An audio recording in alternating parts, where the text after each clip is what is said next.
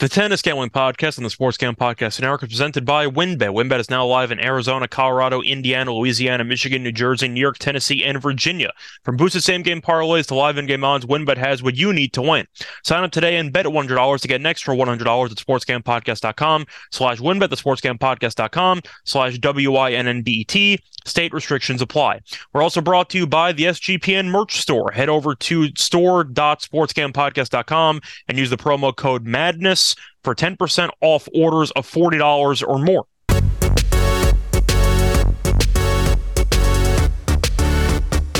And welcome, everybody, to the Tennis Gambling Podcast here on the Sports Gambling Podcast Network. It is currently early Wednesday morning, roughly 2 a.m. Eastern Time, and I'm your host, as always, Scott Reichel, once again going solo for this pod. And it is time to go through Indian Wells, which is the only ATP event going on this week. So after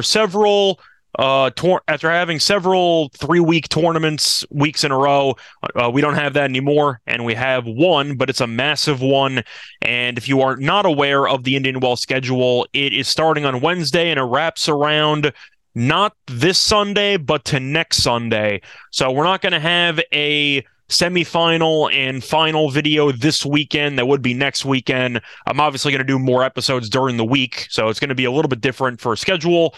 I'll probably aim for an episode maybe every other day, maybe every other 2 days, but the point is there are a lot of matches, and I'm not going to fully ghost you until next Thursday or Friday. I'm not going to do that. So the point is I will be having more episodes for this tournament. I'm not sure if it's going to be the same frequency as the Grand Slam schedule for the Australian Open, where I was doing an episode basically every other day, but it's actually not a bad idea. Maybe I'll do one episode per round and we'll go from there. But the point is we will be going pretty deep into this tournament because it is one of the biggest tournaments of the year since it is a Masters 1000 event. But to start off with the recap from last episode and the last couple of tournaments from last week, before we get into the actual preview and the outrights, which is the purpose of this show, we had a very good weekend. And to start off with the lock and dog, we ended up splitting in the Santiago title match. We ended up losing with Etcheverry plus 2.5 games at -145. Still like the read. Anytime the first two sets go to the breakers and you split it, you are in good shape. You just need to avoid getting broken multiple times when Etcheverry was serving first in the third set, and he did. And unfortunately, he got smacked in the third set, so he did not cover the spread. However, we did have the over 2.5 sets in that match, and that ended up cashing quite nicely. So overall, profitable episode since we hit the dog, and we also had two pretty decent sized outrights that ended up cashing. We mentioned the de Minaur outright at 9-1 in Acapulco. We mentioned that for the Sunday podcast because that officially cashed Saturday night or early Sunday morning. However, we did have Jari to win the event in Santiago at plus 650, and that cashed as well. So 2 straight weeks, we won 66% of the tournaments because we got 2 out of 3 2 weeks ago, the one loss being Alcaraz, who was up by a ton against Nori in Rio de Janeiro, and then he got injured, and he blew the sweep for us. But we won 2 out of 3 anyway, and then on top of that, we ended up winning 2 out of 3 last week with de Minaur and with Jari. So we're on a little bit of a heater recently on the outright, so hopefully we'll keep it rolling, and hopefully we will be able to find a couple of good outrights for Indian Wells. But before I get into any of the matches and the draws, do want to kind of summarize the history of this event and go through the recent winners. It's a Masters 1000 event, so by no surprise, you have had a lot of high-profile guys win this event. Djokovic has won it 5 times. Federer won it 5 times. Nadal won it 3 times. It kind of just sums up how prominent this tournament actually is. Even back in the day, you had Sampras, who won this event several times. Chang won it several times. Becker won it several times. Connors won it several times. A lot of Hall of Famers have won matches here and won titles here, so just keep that in mind. Anybody that's healthy is going to be here for this event, and that's once again why Nadal is not here, because Nadal is still injured and he is taking time off. Hopefully he'll be back for Roland Garros, but the point is he is not available for this event. Neither is Djokovic, because Djokovic was not able to enter the country since he, of course, is not vaccinated. I'll talk about that briefly. I'm not going to get too political on it. I do live in the United States, so I'll put it this way. rules are rules, but the rules are stupid. And I don't fully understand or comprehend the desire to enforce these rules so far after the COVID outbreaks and everything that we've had in the past. You can argue that, there are different waves and it comes and goes, but in reality, I live in New York. Nobody cares. I'm just being straightforward. I don't think I've had to show my vaccination card in about a year and a half. I'm not sure if I've ever had to show it, even though I got vaccinated, and I don't get asked about it. You don't have to wear masks anymore.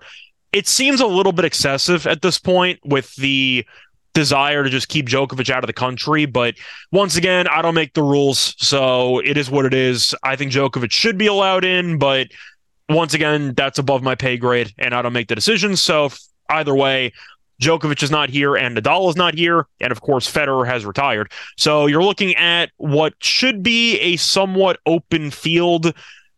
If you think Medvedev might be fatigued, I'll get into Medvedev in the future outrights in a second. But to go through the winners, in recent years, you had Taylor Fritz, who ended up winning this event in his home state. He ended up beating Nadal in the final. You had Cam Norrie, who beat Vasilashvili in 2021, which tells you all you need to know about how strong that field was that year.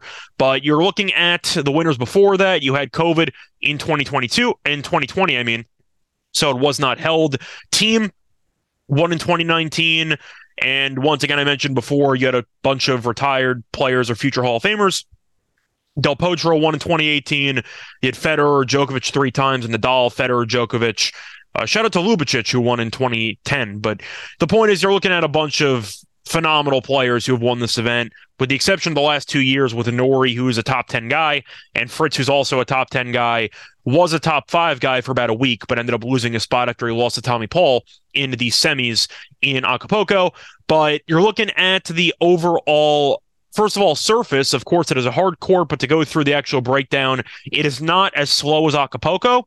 Acapulco is one of the slowest hard courts in the schedule, which is why we took them in order to actually win the event. But for Indian Wells, it is medium to slow, so it's kind of the same pace as like the U.S. Open, for example. So don't expect a lot of... There's going to be a decent amount of breaks in this tournament anyway, but don't expect even Isners of the world and Fritzes of the world to have a hard time holding on occasion, because this tournament is going to play faster than Acapulco, but it is not the fastest of the fastest. It's not Montpellier. Montpellier is insanely fast for comparison, but you get my point. The point is, it's going to be a solid, balanced tournament based on good serving, mixed in with the ability to rally, and I don't think you're going to see any one-trick ponies get into a deep run here.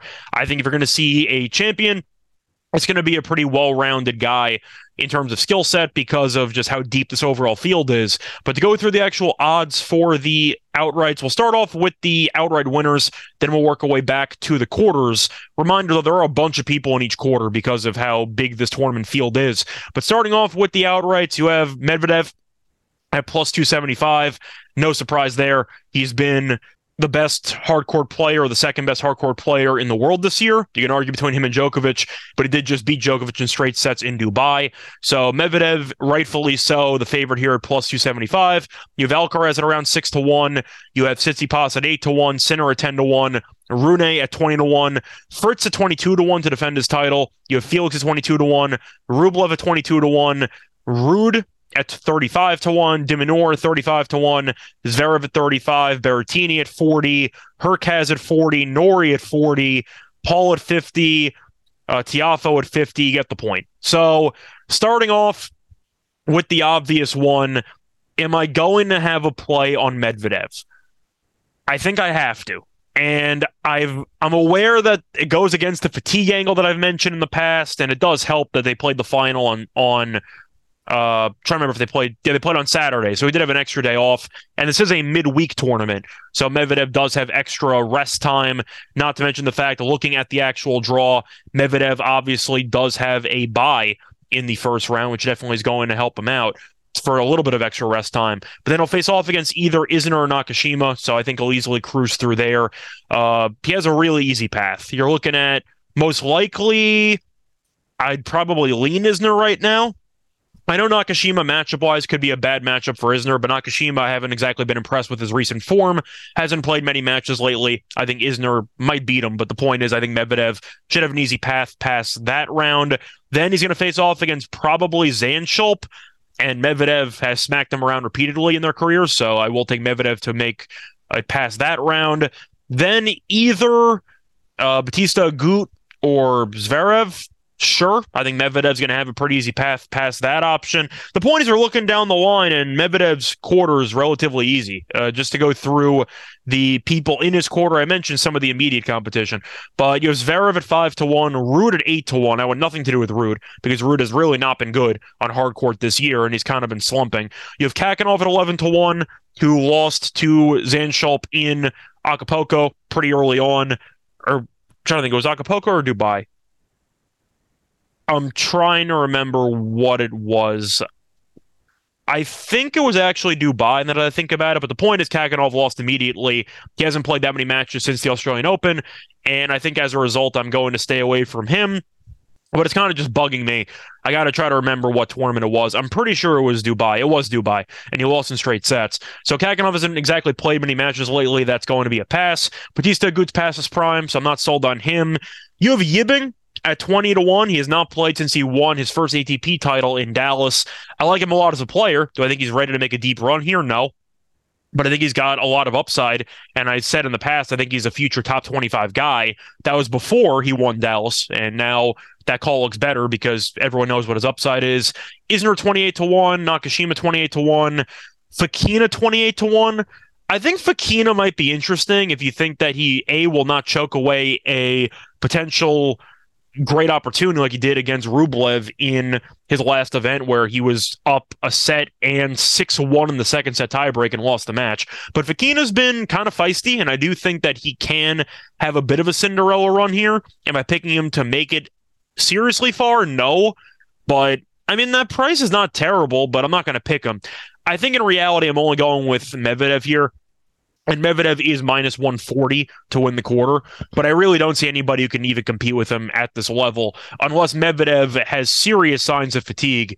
But once again, the match was on Saturday. He beat Rublev very convincingly, and now he has a bye for the first round, so he's going to be off for basically 5-6 days. I think that's going to be enough for him to recharge his batteries, and he has looked really, it's like a 1A, 1B on hard court level right now between him and Djokovic. And Djokovic had an off night in Dubai, which, you know, happens, but still, Medvedev has been so damn good on hard court. He's undefeated in his last 3 tournaments. He won a title in all 3 tournaments, obviously. I can't go against him. I'll go with Medvedev to win the quarter, and I will go with Medvedev to win the tournament, but I'm not going to pick any potential long shots in the quarter. I don't see many. I'm rooting for Yibing, just for the record, because I do like his game a lot, but he's still not a great server, and Medvedev, based on his form, I just think is so damn good. So give me Medvedev right now to win his quarter and to win the tournament. Now to move on from that, Alcaraz, clear stay away from me. Now, I mentioned in the Acapulco breakdown, a big reason why we ended up taking de Minaur, we anticipated Norrie and Alcaraz to either struggle early or potentially withdraw, and they ended up withdrawing the next day. So we ended up getting a pretty good deal on Tiafoe and de Minaur at the time because we anticipated Alcaraz to miss at least Acapulco with this injury, and then he was a last-second scratch, which wasn't exactly a surprise. But the point is, Alcaraz is now a week healthier, but you're hearing the reports he did have a grade 1 hamstring strain, and if you want to look at the medical timetable, according to most people, a mild or grade 1 strain of a hamstring usually takes around 3 to 8 weeks to fully rehab. I'm assuming that it's going to be a special case for him because, of course, he has physical trainers and he's just in great shape, and you could argue that maybe he'll be able to get back. But the point is, I do question Alcaraz's ability to fully get through this whole tournament when he's off of a hamstring injury, and based on the usual timetable of 3 to 8 weeks, let's say 3 weeks for the hell of it, it means that he's still rushing back about a week early. And at 6-1, I don't feel comfortable taking a guy whose leg could be a problem, at least something to monitor for this many rounds. I know he does have a bye in round 1, but I think I have to pass on Alcaraz because with the leg concerns, it's a little bit extra uncertainty that I don't want to deal with. So I will pass on Alcaraz in this spot. Nothing against him. I think that, of course, he's a great player, and if he was healthy, maybe I would take a piece. But with him dealing with the leg injury and potentially rushing back early, I think that there's just there's too much risk involved for me to actually take this price point. So I will pass on Alcaraz at 6-1. And to go through the quarter here, he's the favorite to win the quarter at around plus 150. Felix is 4-1. Hurkacz is 650. Paul is 8-1. Murray's 11-1. Draper making his return at 16-1. Busta's at 16-1 with a bye. You have Evans at 22-1, a bunch of long shots who have no chance. So to go through my thoughts here, I'm not picking Alcaraz. I just mentioned with the leg injury, I think this is a decent spot to go for a plus money non-favorite. And I do think with Alcaraz facing off against Kokkinakis, most likely in the round of 64, I think Kokkinakis could potentially give him a run for his money. Just based on Alcaraz potentially being compromised movement-wise, maybe being rusty. Kokkinakis has been pretty good on hard courts, especially this season. So that's going to be interesting. His path after that isn't that bad. But the point is, I just don't exactly have faith in Alcaraz physically. So I do think it makes sense to pivot to other guys. Felix makes sense, but I have really not been impressed with his resume on hard court this year. So I think I'm going to pass on Felix. It just seems like he constantly runs into trouble, got killed by Sonego a tournament or so ago. He can't beat Medvedev, but luckily Medvedev's in a different quarter. But I just think at the end of the day, Felix is a guy who I don't trust enough to put together his best tennis for a week straight. I just don't see him being that guy. And the more that I look back on it, I think his dream run there for the last month or two of 2022 was a little bit fluky because he's always been this volatile top 10 guy. When the good hits, it's very good. But there's a lot of bad and a lot of sloppiness involved and a lot of uncertainty based on his unpredictable game day in, day out. And I think for that reason, I have to stay away from Felix. I just don't trust him enough. I will make a case for Hurkacz, though, at 650.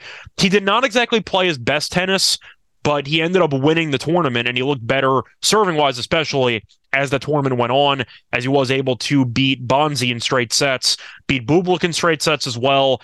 But he was serving well.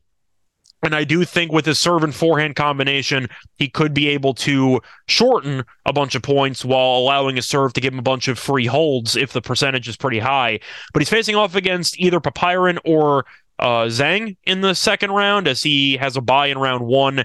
Then he's probably facing Tommy Paul. Now, Paul does have a bye as well, but the problem is I think it's going to be a general rule of thumb for me this year. I'm going to fade most of the guys in Acapulco, with the exception of maybe de Minaur, because de Minaur actually won the event and was healthy by the end. But you look at the semifinalists, Rune got injured, or he was cramping.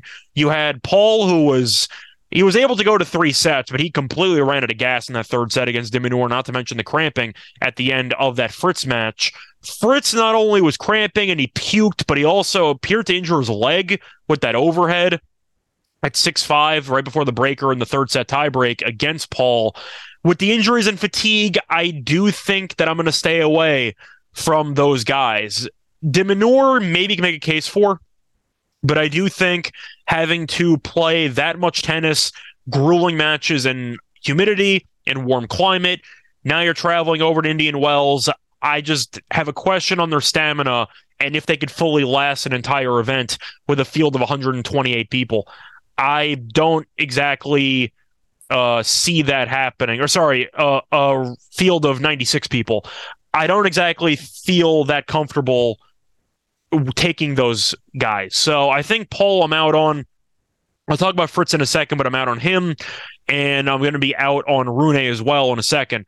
But I think I'm going to pass on Paul, and I'm hoping that Hurkacz's serve can do enough to shorten points and get the job done. I do think Andy Murray's kind of interesting, and some of it has to do with the fact that he has 9 lives in every match, and no matter how far he's down, you kind of just assume he's going to come back and find a way to make it interesting. But Murray's path is not that bad, and he has not played since he ended up losing in the Doha final to Medvedev. There's no shame in that because Medvedev's been so good this year. But Murray's path, he faced off against Echeverry, in the first round. Echeverry's gone all in on the clay circuit, and we saw him just play a final on Sunday in clay or on clay, and now he's transitioning to hard court with a bit of a short turnover there. I think kind of bodes well for Murray. I'll go with him. Then he has a matchup against Carreño Busta, and Busta has really not played many matches and really has not looked good in 2022. I think he's quite vulnerable there, so I think Murray's got a shot to get that done. Then potentially Evans, who has not been good this year either. You have a righty, or you have Draper. Draper hasn't played in several months because he's been injured, and righty's been good, but he's still a little bit of a youngster. I think Murray's got a decent path to actually make it to the round of 32 and maybe beyond that to the round of 16. And you're looking at some potential matchups that he might have, and potentially Alcaraz, which is a problem, but Alcaraz maybe loses early. And I mentioned how he's physically compromised. Maybe he gets Kokkinakis again, and we saw how that worked out in the Australian Open. Crazy match. Murray came all the way back, but I am wondering psychologically if maybe Kokkinakis would be a bit flat, or maybe if Murray would just be able to continue his good run this year. The point is you have to get past Alcaraz, but with the injury concerns, I think it makes sense to take a flyer on somebody, and I think Andy Murray will be my flyer. Now, do I like Murray as a player? Not really. I respect him as a player because he's shown a lot of heart and he never quits. I still hate the whining, and he's clearly not the player he used to be with the metal hip, but I think it makes sense at 11-1 to take a flyer with him, with his draw being relatively easy, or at least reasonably doable until the round of 16 or so. That's good enough for me. And maybe Alcaraz has some injury issues and he faces Kokkinakis again. So give me Murray at 11-1 and give me Hurkacz at 650. That Hurkacz play I like, and Hurkacz has been good to us because he just won a tournament for us. So I'll roll over some of the profits from that event into him to win the quarter at 650. Moving on, I mentioned Tsitsipas. I think I'll just do it this way. I'll keep mentioning names and then I'll go through the quarter. So starting off in the fourth quarter for Tsitsipas, he's the favorite at plus 175. Rublev is at 4-1. Norrie is at 650. Tiafoe is at 8-1. Berrettini is at 9-1. Leshik is 10-1. Shapo's 12-1. Dimitrov 16-1. You get the point. So no long shots I'm tempted by. I'm not going to make a case for Cressy at 35-1. I'm not going to bother. So I do think at the end of the day, Tsitsipas should be favored. Rublev might be fatigued. Did play on the Saturday final, or in the Saturday final with him and Medvedev, lost in blowout fashion. But the point is, Rublev has played a lot of tennis, and I still think he's a bit volatile, so I will pass on Rublev. Norrie is interesting because he played a bunch of clay. He did well. He got revenge against Alcaraz, courtesy of some injury assistance. But the point is, he took the week off, which I expected him to do, so he did not play in Acapulco. But he did win this event in 2021, and I do think that could result in some familiarity with Norrie in this event, and I do think that there's value at 650 to make the semis. Tsitsipas has been good this year, but he's still, capable of getting in his own head, and Norrie keeps the ball in play a lot. I do think Norrie could make a deep run here, and I do think that with what I saw in clay, I know that it's hard court, but Norrie looked really good, and we have to at least keep in mind he's a steady top 10 member, or he's around top 15. He's definitely a top 10 player, in my opinion, in the world. But I do think at the end of the day, you're looking at the head-to-head. It's tied 1-1, so they have been competitive. They played once on hard court in Acapulco last year, and Norrie won in straight sets. The one loss was the final on clay in 2021 in Lyon. So they played one time on hard court, and Norrie beat him. I think there's value on Norrie at 650. So I do think I'm going to take Norrie, a former champion here, to make the semis at plus 650. That is appealing. Tiafoe, I tried to make a case for him in Acapulco, but he's too volatile. I don't trust him enough. The shot selection's still not great. And I feel like he focuses a lot on being an entertainer as opposed to actually trying to win matches. And as a result, you do get the questionable shot selection and the antics every now and then with the crowd. So I'm not exactly sold on him. Berrettini at 9-1, I'm out. I don't know if he was trying to avoid a double bagel at the hands of Rune or if he was injured, but he retired midway through the second set, or right in the beginning stage of the second set in Acapulco. So I'm out on Berrettini. Not sure what his injury status is, so I'm going to stay away from him. Leshik, it was fun while it lasted at Doha, but then he choked against Murray. Good player. I don't think he's good enough to win the quarter, so I think I'm out. Shapo is always a wild card in the North America schedule, but I'm going to stay away from him. He's too volatile. And Dimitrov, no chance in hell. So I think my main picks here, I think it's either going to be Tsitsipas or Nori. So I think I'm going to take both. Rublev at 4-1. I don't mind the price, but I am concerned with how lucky he was to survive against Davidovich Fokina and how fatigued he might be. Tsitsipas took last week off. He's well rested. Nori took last week off as well. I'll go with those two guys to win the quarter. I think plus 175 for Tsitsipas and plus 650 for Nori do have some value, and I do think those are definitely the best plays available. Besides that, though, looking at the other outrights, I mentioned Sinner at 10-1. Sinner has not played since he lost in the final of Rotterdam to Medvedev, where he was upset, and then he ended up losing the final two sets there. But once again, not going to fully blame Sinner because we know how good Medvedev has been so far this season on hard court. So Sinner was playing some great tennis, did win a title in France, and then he ended up losing in the final in Rotterdam. And he took some time off because of the fact that he was a little bit injured or fatigued or all the above. So he decided to not play. And as a result, he walked over in Marseille. But he did win a title in Montpellier, and then he made it to the final in Rotterdam. So I am impressed with how he's played, assuming he's still fully healthy. And I do think that he's going to be poised to make a deep run here. So I think that, first of all, he's worthy of being the favorite in this quarter. I think it makes a lot of sense. And I do think that when you're looking at him at around plus 200, I like the price. And you have Rune at 450. Rune, I like when he's fully healthy, but he's had injury issues, and we saw his leg act up again on him in the semis. So like I said before, Acapulco guys, I'm out on. So Rune, I am out on. Fritz, defending champion, I'm out on as well at 5-1 because, once again, he might have injured his foot. There was some puking involved and the cramping. I'm not going to bother. Fritz, I'm passing on. De Minaur at 550. So they really put three Acapulco guys in the same quarter, which is fascinating to me, which I think bodes even. It's just such a good draw for Sinner then when the second lowest odds, third lowest odds, and fourth lowest odds all might be fatigued after playing in altitude for about a full week. I think it's a good spot for Sinner, so I will go with Sinner at 2-1. If you want to go for a potential long shot here, just to read off the odds here, Coric is 16-1, I'll pass. Wawrinka's 20-1, get that crap out of here. Wawrinka should be closer to 30-1, 40-1. One of my favorite players of all time, but 20-1's ridiculous. He's, at this point, borderline washed. No way in hell he should be 20-1. The other guy I'd be tempted by would be Shelton, just because he's American and the big serve can maybe dictate some matches and lead him to some tiebreak heavy matches where he kind of thrives in.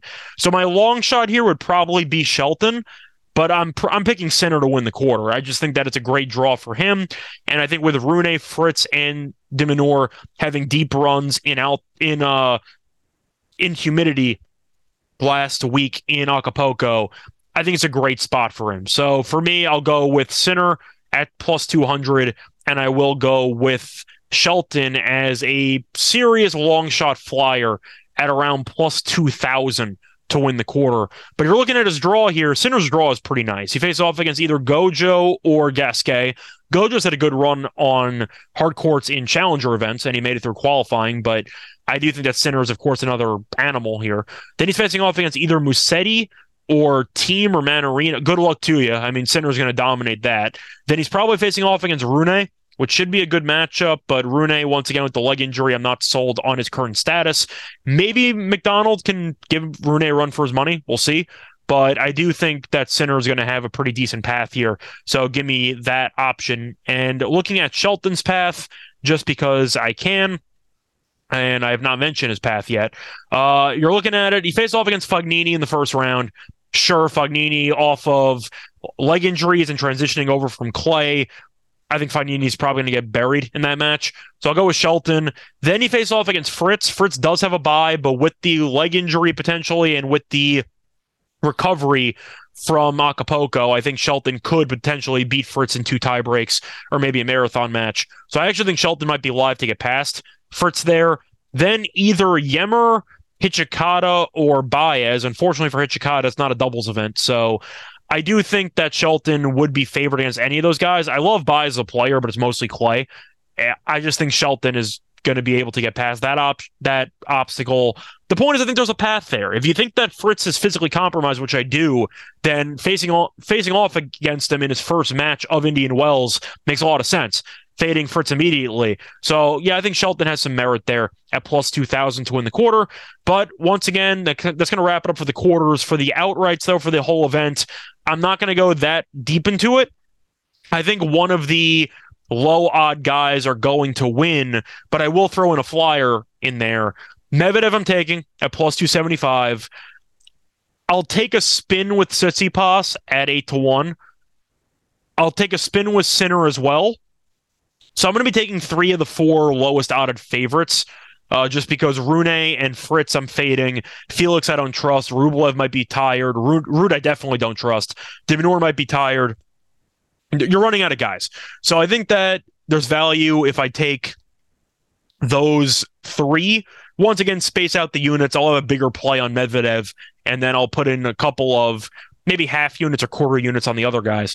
But Medvedev will be my biggest outright play to win the event in terms of unit size. I just think that Medvedev is, especially if you want to make money and try to create some, I can't even call it like a preemptive hedge, kind of. I think Medvedev is definitely your best option. So Medvedev is my favorite pick to win the event, but I will go with some other guys as well. Medvedev at plus 275, Tsitsipas at 8-1. I'll go with Sinner at 10-1, and I will go with Norrie at 40-1 as my serious long shot. Hurkacz at 40-1, I don't mind, but I don't exactly trust him to get by all of the top guys. I think that he might get past 1 or 2, but I don't think he'll be able to get past Medvedev, for example. Maybe Norrie can't either, so maybe I kind of just got in my own head there. But I think Norrie, the fact that he's won it before, gives him the wild card angle there, where maybe he could make a deep run, and I picked him to win the quarter at 650. So once again, the outrights to win the tournament are going to be Medvedev at plus 275, Tsitsipas at 8-1. Tsitsipas I'm a little bit flaky on, though. Actually, you know what? Do I want to take Tsitsipas? I mean, he did make the finals of Australia, but you're looking at his results since then. Sinner beat the crap out of him. You know what? I think I'm going to pass on Tsitsipas now that I think about it. I think I'll spread the wealth a bit more. Give me Medvedev at 275. Give me Sinner at 10-1. Give me Norrie at plus 4,000. And give me Hurkacz at plus 4,000. Those will be my 4. I'm taking Hurkacz to win the quarter. I think he's got a decent draw. Once again, you're hoping that Alcaraz is not at 100% because he can get by it. But I do think with him winning a tournament on hard court, definitely is going to do wonders for his confidence, and he's still a good server.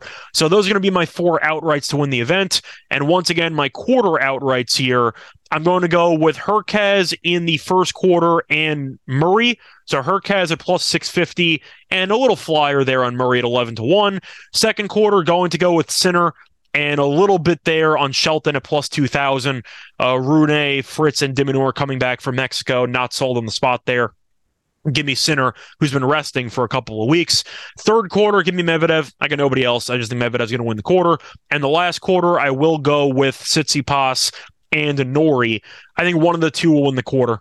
And Tsitsipas is plus 175. Norrie is plus 650. That's going to wrap it up for the outrights for Indian Wells, but it is time to get into the lock and dog segment. But before I actually get into any of the match picks, I'm going to have a quick word from our sponsors. We're brought to you by WynnBET. WynnBET is the official online sportsbook of the Sports Game Podcast Network. WynnBET is active in a bunch of states, and there are a ton of ways to win, including live betting and same-game parlays, a.k.a.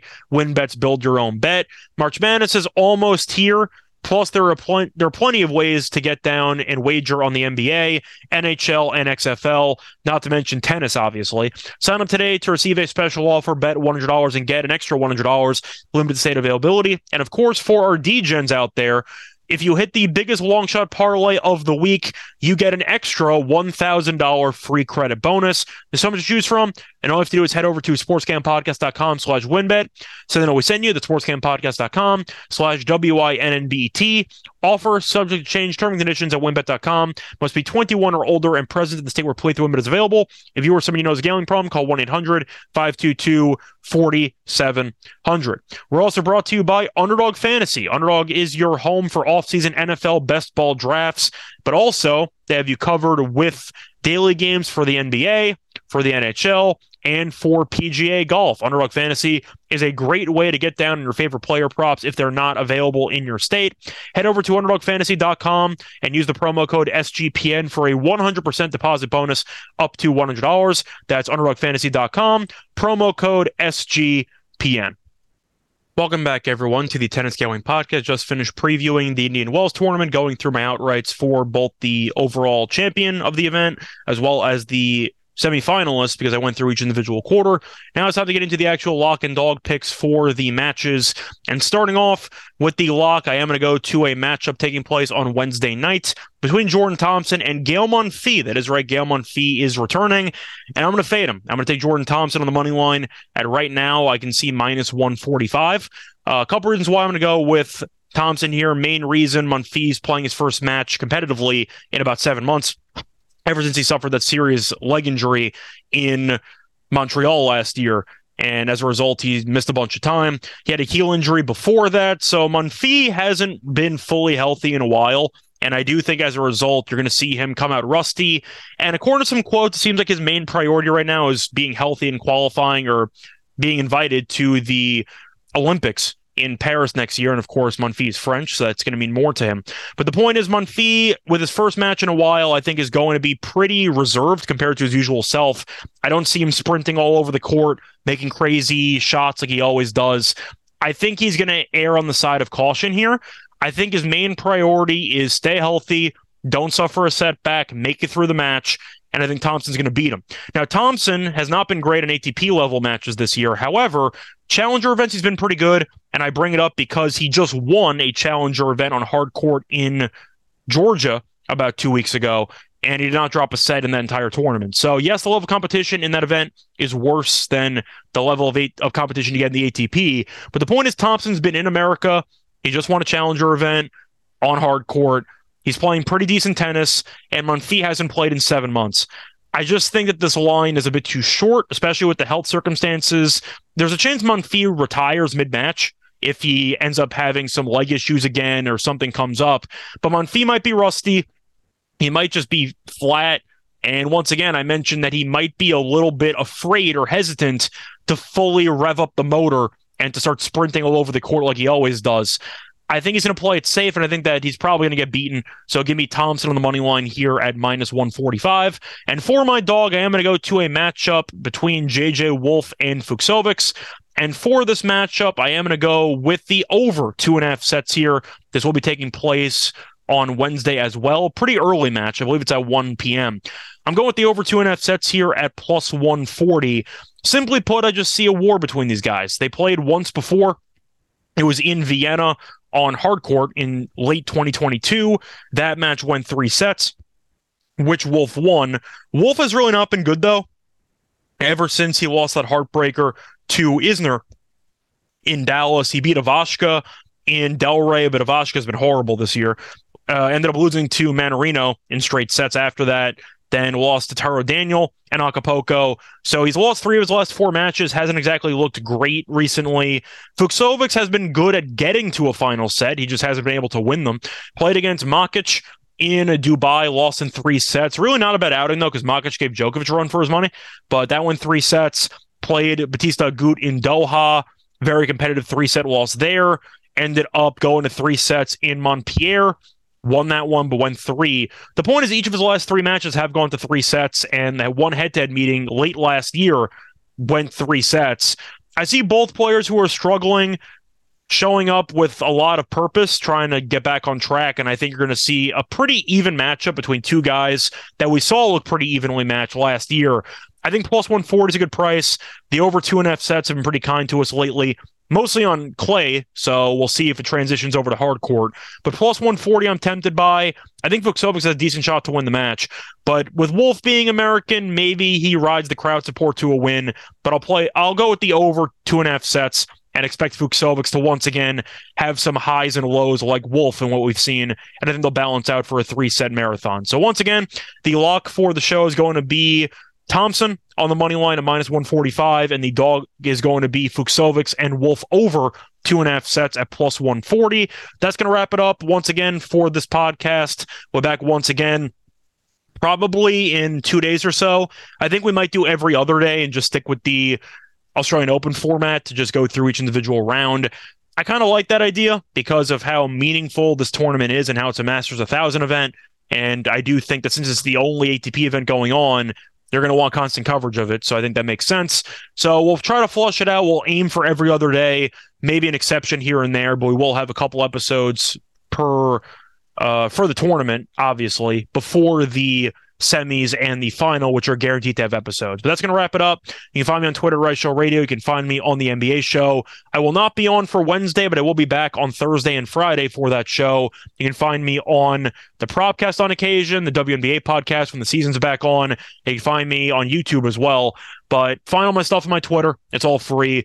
And once again, if you have not and you still like the show, don't forget to rate and review. If not, you're a coward. Just kidding. But still, we don't mind seeing some feedback. Let me know if you want to see anything different for the show, new topics, if you want to cover me to change the way I cover events, stuff like that. But we've been profitable lately, especially with outrights. Hopefully we'll keep it rolling. But other than that, though, good luck to all of you and all of your bets. Bye, everyone.